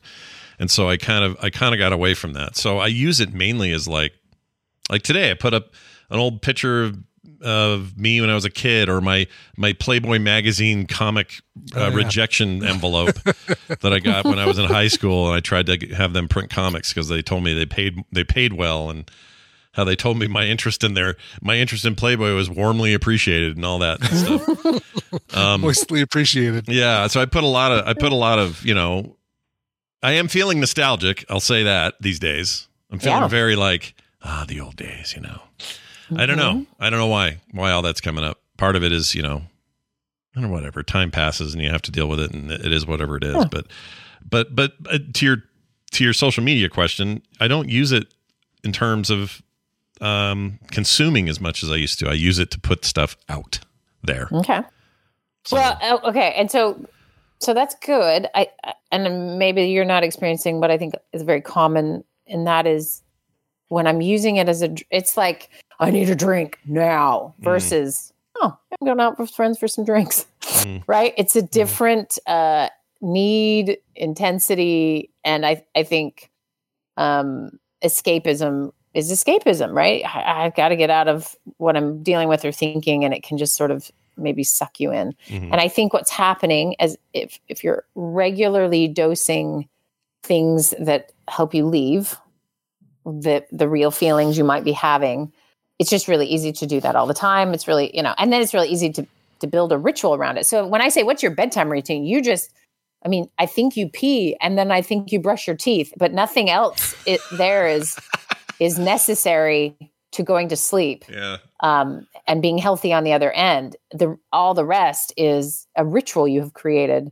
And then have made it so deep that it does affect your sleep. It does wake you up. It does give your dreams the flavor and the color that happen, and it's disturbing you and making you more sleepy, and then the vicious cycle continues, right? So, but if you think about like, okay, what is it essential? So maybe if I frame it like this, what is essential for you to sleep well is peeing and brushing your teeth. Okay. Number one. Can you tell I'm a mother not at the of same time, boys? though, right? Not at the same time. Yeah. No, but my kid does really it good. Yeah. all the time. If you're really good. Like you got to be a real multitasker. Yeah, I got to save time so I can get in bed for 2 hours with my phone. Sure.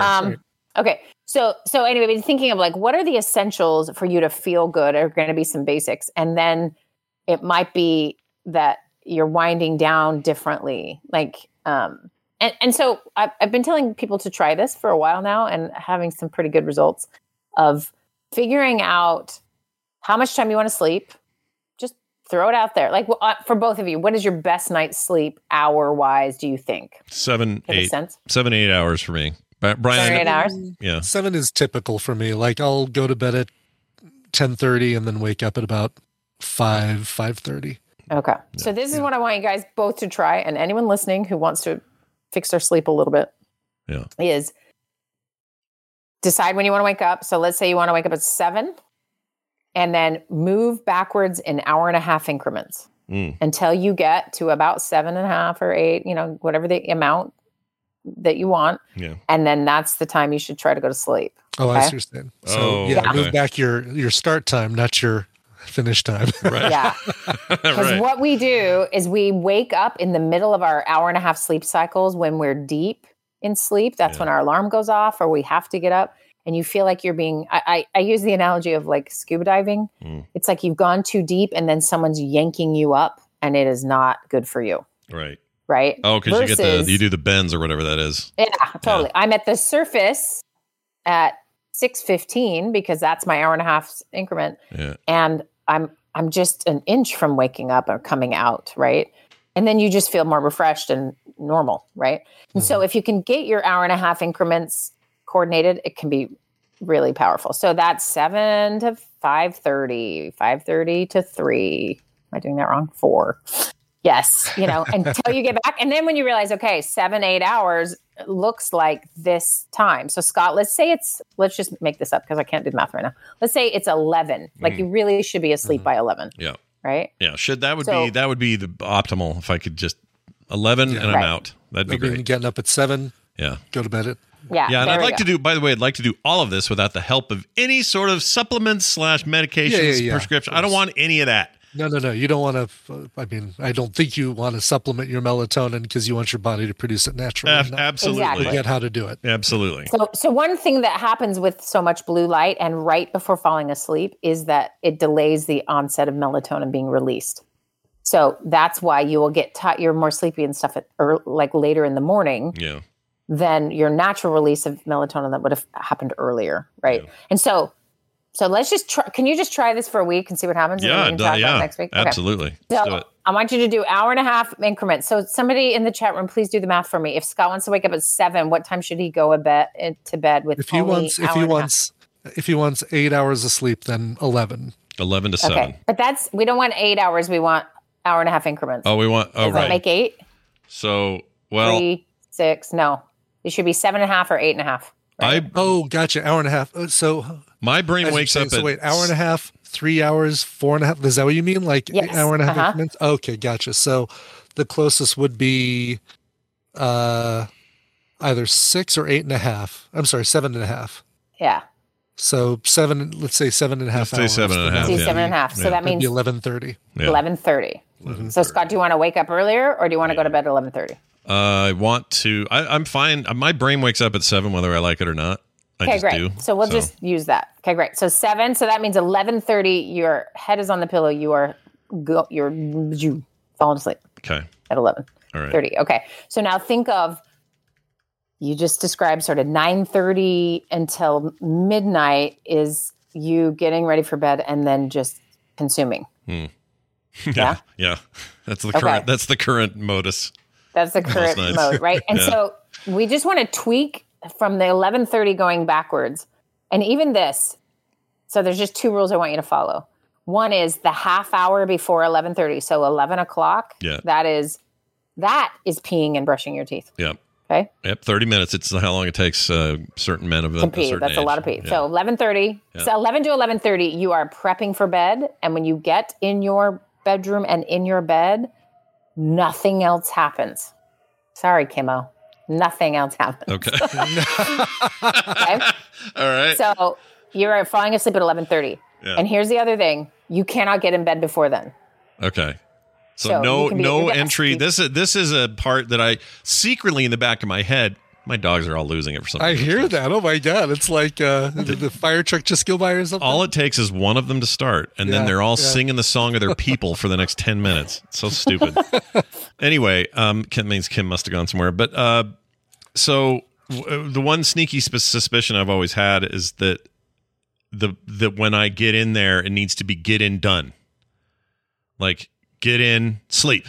Don't.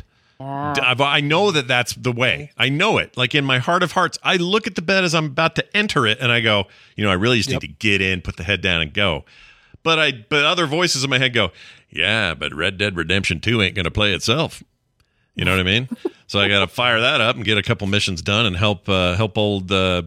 I forgot his name. Help Dutch get the team out into Haiti or whatever. It's at least I don't need to give these details, but the point is, like, I want to do that. So, and because maybe it's because the rest of the day was so busy, I had no time for any of my fun stuff to do. I was all busy with work or whatever. Mm-hmm. So I've been like, well, I owe myself this. And there's a certain comfort when I get in there. It feels good. It's like I got this on my lap. I got a blanket on me. I'm warm. It's kind of cold out, so it's I have this moment, probably the dopamine, where this all feels great. But I'll tell you what, at around midnight when I'm like, I need to go to bed, I got restless. You don't feel good. My legs are restless. I got kind of like tingly crap. My neck's kind of cricked wrong, so it kind of hurts. I can hear my heartbeat because my blood flow sucks, like the way I was laying or whatever, or the way I scrunched over time as I was doing this. Like I know it every time that it's not going great.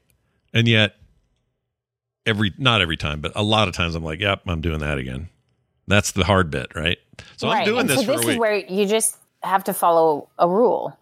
And you can play your game. You can do all those things. You just can't do them in bed. Just don't do them in bed. Go, play it on the couch. Get cozy on a couch. Right. Right? Right. associate it with something else. So this is why, like, if you're, you want to spend some time on a treadmill and you never think you have time, tie it to one of these temptations, right? Like, I'm tempted to just play this game. Hold your handheld device while you are walking, right? Or something. And then what you've done is now you're associating that game with walking. You just are firing some neurons together. And when the first time neurons fire together, they're like, ooh, that was interesting. And you have to build that. We do a lot of inadvertent building of neural networks, right? Just accidentally. We're not like choosing to, I'm going to just, like, I love popcorn. I'm going to sit down on my couch. I'm going to eat popcorn. Now I have associated popcorn with the couch and with whatever I'm doing, right? And so if you want to break those things, you've got to stop doing them so that the neurons can prune. But you can associate it to the ways, like being more sort of intentional about your design, right? So we are going to design your evening routine to optimize your sleep. So we do the 1.5 hour increments to get you the amount you want. You make some rules about what the bed is for. And you keep that. So your head is on the pillow, ready to go to sleep at 11:30. What you may find is that at 9:30, when you're normally feeling drowsy, and previously you just be like, brushing my teeth and going pee. Now I'm awake. Let's do this. And then now you're awake for another 1.5 hours, right? Yeah.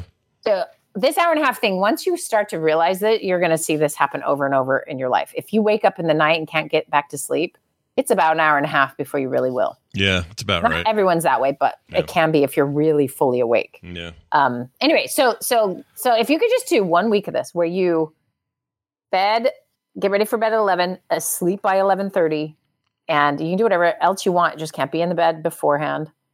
And then, follow the 1.5 hour thing and just see what happens. Okay. And then there's one last thing. And this covers the general, when we avoid grief, or when we avoid our fears, or when we don't know what to do with this stuff, and we use other methods to just not have to think about it. So existential dread generally, right? Yeah, that's what that sounds like. I can't stare down that void. I can't do this. So I'm going to do this instead, right? So it's understandable. And then maybe you don't know what to do with it. But take your specific examples of the fragility of this cute little baby and mom and you getting older and, all of those different things. What kind of thing or ritual could you put in your life that allows you to feel those feelings, write out those feelings, address those feelings, communicate about those feelings instead of avoiding them? I mean, like you've always said, facing them is way better, right? Like if you're, I don't know, like this stuff with mom, the way I should deal with it isn't to go, I need something to take my mind off of it. What I should do is lean into checking in on her. How you doing, mom? Anything you need? We're coming by Sunday. And actually know where we're at instead of fearing where we're headed. So that would be the thing to do there. This is the worst part about all this is I know exactly what to do. Right. I just still avoid it, But you know what? So there's the avoidance that is because it feels hard. It's way easier than it is than you think you fear it is. That's always true. But then your time can be filled so quickly by dopamine delivery that you just run out of time to do the other thing, right? You can see where that balance can get pretty off. Yeah. Okay, so here's how you're going to manage this. You ready? Go. I'm making you do stuff this week. Okay.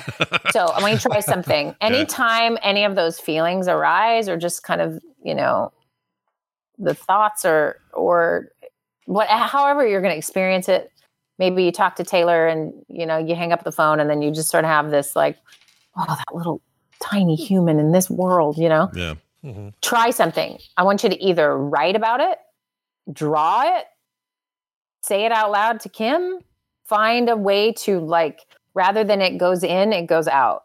Right. Okay. So rather than package that little thought I had in, just go, hey, by the way, I mean, I think I deal with a lot of stuff that way too already. Yeah. Like that's a lifelong thing for me is to talk too much about what's going on.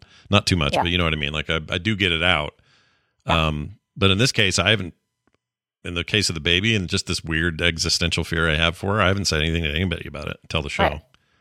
So, and not everything has to be spoken out loud for it to be effective, right? Sometimes just writing it out, how amazing it would be to read your grandfather's letter he wrote when you were born to her you know, about, sorry, this world's so screwed up, or whatever it is, right? Like, find a way to create, and this is a motto everyone should just adopt, is we should create before we consume.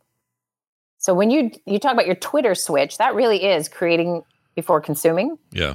And you feel better, right? I do. But that's been a huge improvement for me. Like, that was it was hard though. It took me, I don't know, probably a week of just kind of pounding away at it and reminding myself, no, you don't want to read the timeline. You want to create more than you consume. Mm-hmm. Right. And so if you think about it, even just in structure, so I'm using the word ritualize or plan or think through. Like, some of us, that does not come naturally for. It does not come naturally for me. But it really is the only way. If it's not planned or it's not structured or designed for your success, it will backfire and you will go back to whatever neural pathways you've already created. And so undoing that is hard, right? So having the notebook next to your bed is a great idea. Pen, paper, the old-fashioned way. Okay. Yeah. You know, do that. Get an old typewriter. I think we still have some of that around here somewhere. But really what it does is it helps you process and deal with the real thing and do it in slower motion, and give you, I mean, if we think of it, so a part of you is trying to get your attention to deal with the thing. Yeah. And imagine if it was like a little kid pulling on your shirt, like, hey, I want to talk to you about some real feelings. Hey, mister. And you're like, yeah, I'm going to go do this thing. Bye. Yeah. And then hours later, you know, whatever. So just treat it a little bit like, you know, there's just a part of you that needs some tending to. That's what Van does. When Van wants your attention, he goes, hey, Pops, hey, like that. Yeah. Good. Yeah. That's what it's doing, and it will eventually just quiet down. But it quiets down because, you know, you're in the middle of a movie. Yeah. And so can you do a little of this? It goes a long way. And notice I'm not saying get rid of all your stuff. That stuff's fine. The problem is it's what you don't do because you're doing that is always the conundrum, right? Yeah. I think part of this is the reason I watched so many horror movies this month. Really got into it. Not. I don't think I don't have any dreams about any of these movies, but I think I watched them to have extreme. Oh, geez, Brian, that movie. But to have extreme stimulus. Yep. That really takes me away from what I'm thinking about. Mm-hmm. Because if you do that well enough, like this Barbarian movie, which is awesome. Yeah. It was the kind of thing that completely sucked me in, which meant nothing else was in my head. Yeah. So I think I finally figured out why this year in particular I've been like all around. You know, for me, I justified like, well, it's Halloween. Yeah, man. Horror movies. Let's go. And then I think really what's going on is it's me going, give me something that's really distracting. Yeah. You know, which is annoying. And that's where, you know, it's always the irony of I'm afraid of things, so I'm going to watch something that makes me really afraid. Is that it's like jacking up those circuits and not burning them out, but just sort of flaming them out, so they're not going to be worried about the real things in your life. So yeah, I mean, if you can just address a couple of design flaws in your evening and as well as like give some attention to the stuff you're thinking about and, you know, you switch those two things, your sleep will go, it'll normalize. All right. I'm doing it. I'm starting tonight. It's happening. Go ahead. I'm doing it. I'm going to do it. And then I'll follow up next week. Funny, right? We can live a long time with crappy sleep. Yeah. Mm-hmm. And so and then you start taking a pill to make this happen. And then, you know, and we are layering on treatment and really what we're doing is just bearing the real causes, is that humans are not meant to have exciting blue light in their eyeballs right before they go to sleep. Mm-hmm. We are suffering because of that. So there's a way to just tweak it a little. It can go a long way. So give it a shot, and then So next week, regardless of topic next week, we will follow up and see how my week-long experiment goes. I have a feeling. I mean, it doesn't, like, I already know it will help. Like, I already know the pattern that I'm doing now is not a good one, and so this will if the world could just do the right things because of knowledge, I mean, we have Wikipedia.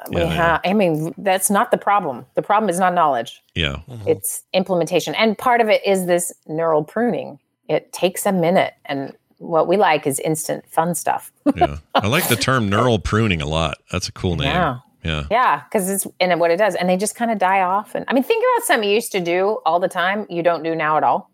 Oh, yeah. I can get up quickly or something. Play basketball. Yeah, exactly. Play hoop. You with could my go friends. play, and there is some muscle memory, and there's some things, but there's definitely some brain pruning that has happened, right? Oh, yeah. And so any skill will go. And this is habits and habit creation and deletion, right? Yeah. So it'll be fun. I'm excited to hear and then you have all the pressure. Here's the thing. You have the knowledge, but you also now have the pressure. We're all going to wonder. So yeah, now you're all going to wonder. Exactly. Well, I'll let you all know as I create more than I consume on Twitter, and I let everybody know what's going on. Just kidding. All right. Hey, Wendy, having you on, always a pleasure. And that's the way Dad used to say it. And I should send you some of these pictures of you. I won't put them on the internet, but they're pretty great. Yeah. I think you might. Did everyone notice Scott is requiring consent for posting something of me? I'm really happy about. Oh yeah, no. Yeah. If I've learned anything, having 2 daughters and 1 son who all get annoyed with me just assuming everybody wants to see my kids doing things, you learn from that because they're good, okay, and also the hair and the hair. I'll check it out. Yeah, I'll send it to you, and then you can make that decision because it's yours to make. Right? Okay. It's your image. That's what I've learned. Thank you. Wendy, have a great week. We will see you next time right here on TMS. We'll see you later. All right. Bye-bye. See you. Bye now. Bye. Well, she left before I could remove her. I don't like that. No, sir, I don't. Okay, well, that brings us to the end of the show today. I got a couple of quick things. These are texts, Brian, that we received. Ooh, I love that we're getting texts. Yep, texts are great. 801-471-0462. You can send your questions, thoughts, comments, whatever into the show. You can still send us emails as well at themorningstream@gmail.com. These texts right here are from a couple of people. Ian, why did I say Ian? Old Man McGee is how he signed it. Maybe he's Old Man Ian McGee. We don't know his first name from this. This sounds like a Billy Joel song, doesn't it? Old Man Ian McGee. Yeah. Anyway, there we were sitting with Old Man McGee again. See, it fits. It does, yes. It fits. Hey, spinach and butterhead lettuce. Is that an actual lettuce? It must be. Yes, butterhead lettuce. Yeah. What is your salad dressing of choice for your daily lunch salads that we talk about all the time? Oh, yeah, good. What do you like? If I'm making my own salad, that's not one of these kit bags that Tina gets, and that's 99% of the time. It's these bags that's like mango crunch salad or chopped Caesar. That's my favorite, by the way, is the chopped Caesar. It's all in one bag. All the lettuce, the croutons, the crushed black pepper, the dressing, all of it in one bag. You just go shake them, combine everything, and you still have to cut everything open, put it in a bowl, and mix it up. Right. Okay. Toss it. Interesting. But if I'm making my own salad, I'm a blue cheese guy. Like if I go to a restaurant and what kind of dressing would you like on your salad, sir? I just immediately go blue cheese. Yeah, you and I are friends for a reason. Blue cheese is my only answer. That's the way to go. Love blue cheese. Now, that being said, if you came to me with a good vinaigrette or you said, hey, here's some good homemade ranch or whatever, I'll eat whatever. But, listen, if I'm having an Italian salad, I want Italian dressing on it because the pepperoncinis, and I'm the guy who takes the pepperoncini and I bite the end off of it, but I keep it upright, and then I dump the spicy pepperoncini inner juices on the salad. That's how you should. You're absolutely right to be doing it. I forget to do that, but that's the right answer. I'm with you. Blue cheese when possible. Always good. Here's another one about your fried not chicken. Yeah. So recap. This went to a vegan restaurant with Tadpool or Stephanie last week, and I had banh mi tacos with chicken with quotation marks around it. Maybe Stephanie gave you the flu. Could be. Just kidding, Steph. I'm fine. sure you're fine. Yeah, she's fine. She was asymptomatic. Anyway, right, yes. Says, I'm not sure a place needs to tell you anything about the oil they use unless you ask, and I speak from some experience. I'm sure a vegan place would need to use plant oil or worry about false advertising, but most fast food places don't care at all about cross-contamination of fryers. That's been my experience as well. That's why there's always an onion ring in my fried thing. Freaking hate that. Yeah. When I was a kid, that would be a treat. It's like, oh, an onion ring. Right. Ended up in here. For sure. Like getting a little, it's like a prize at the bottom of the Cracker Jack boxes. Exactly. But now I'm like, dude, do your job. Anyway, it says, I used to work at a Burger King. For our Jewish and Muslim customers, we would always order the chicken. Who would always order the chicken or fish. Boy, did you go off the rails with that. Yeah, I screwed that up. Okay. Our Jewish and Muslim customers would always order the chicken or fish because they can't eat the pork, right? They got that one shared thing about the pork. But the chicken, you know what? Find some common ground, Jews and Muslims. Get in there about you both don't eat the pork. Get in there and make friends. Anyway, exactly. But the chicken and fish are fried in the same exact fryer used for breakfast sausage, and that oil was only filtered every 2 days, give or take, never mind being replaced. They made no effort to mention that, and this dirty little secret always made me mad on their behalf. Mike B. from the real New York, the one with the actual nature, he says. That's an interesting take. I hadn't for sure. Of. Like because that's like, wait, you fried this in the same thing that you fried the breakfast sausage? Mm-hmm. So back in my naive days, Scott, years and years and years ago, 2015, we had 16, something like that. Just kidding. Exactly. We had a friend of ours and her boyfriend come over, boyfriend at the time, now they're married.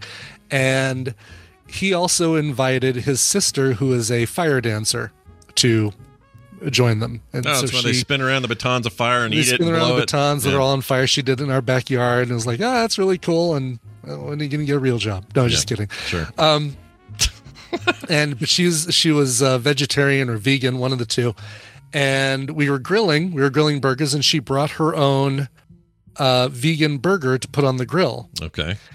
And I made the mistake of using the same spatula to turn our burgers that I used to turn her burger as well. And that turned into an issue. As the burger turns, was she upset? She was upset. She couldn't eat. She didn't eat her burger that she brought, her vegan or vegetarian burger, because of that. And I was like, oh God, I'm sorry about that. I didn't even think about that. Yeah. Yeah. And Fleming, it's on the same grill that I've used to cook a bunch of burgers. That did come into play as well. Well, what did she didn't expect you to have another grill. She's probably wanted you to wipe it off. She wanted me just to scrub and make sure that the spot that I was cooking her veggie burger on was clean from any previous animal fats that might have been on it. I feel like it should have been maybe a little bit on her to bring the tools she wanted used. In other words, been really A, super clear about it. And B, maybe bring a spatula. It's like, so I know that you guys are going to do this. Because you know what I mean? I feel like I'm not saying she's wrong to want her vegan thing the way she wants it. Bring my special vegetarian spatula. But it makes sense. I get it. But boy, was it an issue. And let me tell you, the fire dancing, thank goodness she did it before dinner, because I would have been involved in the show had she done it afterwards. Oh, she'd have burned you for sure, man. She'd have burned me. Plus, she'd burned, no pun intended, all those calories, and she needed to eat. I get it. I've had my own run-in with a couple of those situations before, but nothing quite like that. We had a guy who was vegetarian, and he was okay with eggs because I don't know why, they just made an exception for eggs. But we cooked his eggs in bacon grease. Oh, yeah. Which is really good when you're camping. It's amazing. Oh, super good. Like camping or even not camping, that's great. But he was so mad. So pissed. Just yelled at us. We were out of eggs, and he was just so mad. Anyway, John, if you're out there, we apologize once again. All right, moving on. Let's get out of here real quick. Those texts, by the way, one more time, 801-471-0462. Send us your emails to themorningstream@gmail.com. Tonight, Core at 5 p.m. We got a big show lined up, so please come and attend it today if you don't mind. That's at 5 p.m. Mountain Time for the live show. Of course, Core, wherever you get your podcasts. If you want to talk video games, that's what we're there to do. No Coverville today, but you're going to be playing some. I'm going to do Marvel Snap. I'll just do a Marvel Snap stream now that it's on the M1. I can play it on the M1 and it makes it a lot easier to stream. So I'll do an hour and a half of playing some decks and talking about the synergy of the cards I've got in these decks, what makes them work, and answer questions. I'll just be in the chat talking. Well, I'll be watching your questions in the chat. That's the way it's going to work. You'll ask me your questions in chat. I'll respond. Yeah, he'll respond to your questions in chat. Does that make sense? And you'll tell me how I could do my deck better, which I have no doubt you'll be able to provide me some advice. Yeah, especially if you stream under the category for the game, you will definitely get some strangers in there who know everything. Yeah, noob, why are you playing Electra in that deck? Say, I have a cracking deck. Yours is pants. That's what you say. You are so pants at this game. You're so pants Cover at it. fraud. Cover fraud. Cover imposter. And we know who came up with that name. Anyway, that's cool. That's today. 1? 1 p.m. Mountain Time, twitch.tv/Coverville. There you have it. Also, we have a play date planned for this Friday. It's that time of the month again, but tomorrow, I guess. An hour early. We're doing it from 2 to 4 instead of our usual 3 to 5. So Brian's got a date later that night. Blame Tina. Make sure to make Tina's fault completely. Brian, don't play too late. I have a mystery date planned for us for 5 o'clock, and we need to leave the house by 4:30. Yep. That's the voice. That's the one. Tomorrow. People at the thing were so amazed, like, oh my God, this is the first time I'm hearing Tina at the Denver Tadpole meetup. They're hearing Tina for the first time saying, oh my God, she really does sound like that. Yeah. Holy cow. Yep. That sounds right. We don't know what we'll play, but probably Among Us, because you guys all love that, and we like that too. So we'll do that. God, pretty soon that new VR version comes out, but I'm worried that it doesn't support the first quest, the Quest 1. That's true. I've heard something similar about that, but also I'm worried that what I want it to be able to do is let people who don't have headsets still play traditional Among Us, and then just because we're plugged in this way, we're running around in VR space. I don't know that that's such a disadvantage. Doesn't feel like it's going to happen, but I would love it if they did that so people didn't feel left out. You know what I mean? Yeah, for sure. I would like that, but we'll see what. Yeah, there's no Halloween edition of Among Us, a new spooky map or anything. Unless they're doing an event that I don't know about. Maybe. A lot of games do, but I don't know if they're doing that. Mm-hmm. If they've done it in the past, then maybe, but I don't know if they've ever done that. I don't know if they have either, yeah. I was playing Overwatch 2 last night, and they did a bunch of Halloween shit. I do like when games do that. Cool.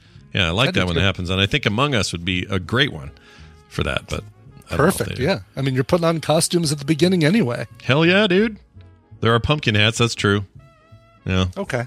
All right. Well, anyway, that's all that stuff coming up, so watch for it. In the meantime, join us on Patreon for all the cool benefits of being a patron here. Patreon.com/TMS.